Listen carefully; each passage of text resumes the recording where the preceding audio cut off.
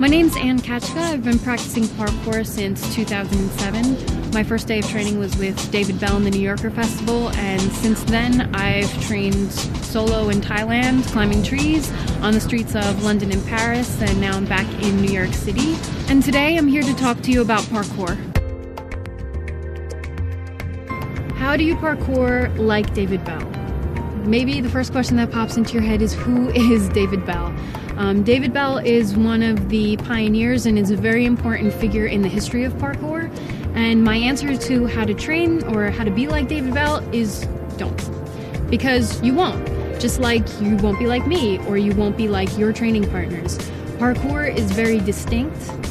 It's something that's very personalized, and I feel like if you try and train to be like someone else, you're never going to achieve that goal. So the best thing is, do as much research as you can about the history of parkour, how to train correctly. I say completely, reach out to other people in your area, reach out to people online, reach out to, YouTube videos and watch as much as you can, and then completely forget it all. Forget every other figure you've seen and just discover your own movement at your own pace, in your own way. Because if you always have that picture of David Belle in your head as that's who you want to strive and attain to, then you're never going to reach that goal, and all of your training is going to be in vain. And like I said, one of the number one things about parkour is that we train to be strong and to be useful. And if you're training to be like somebody else, then that's not useful at all.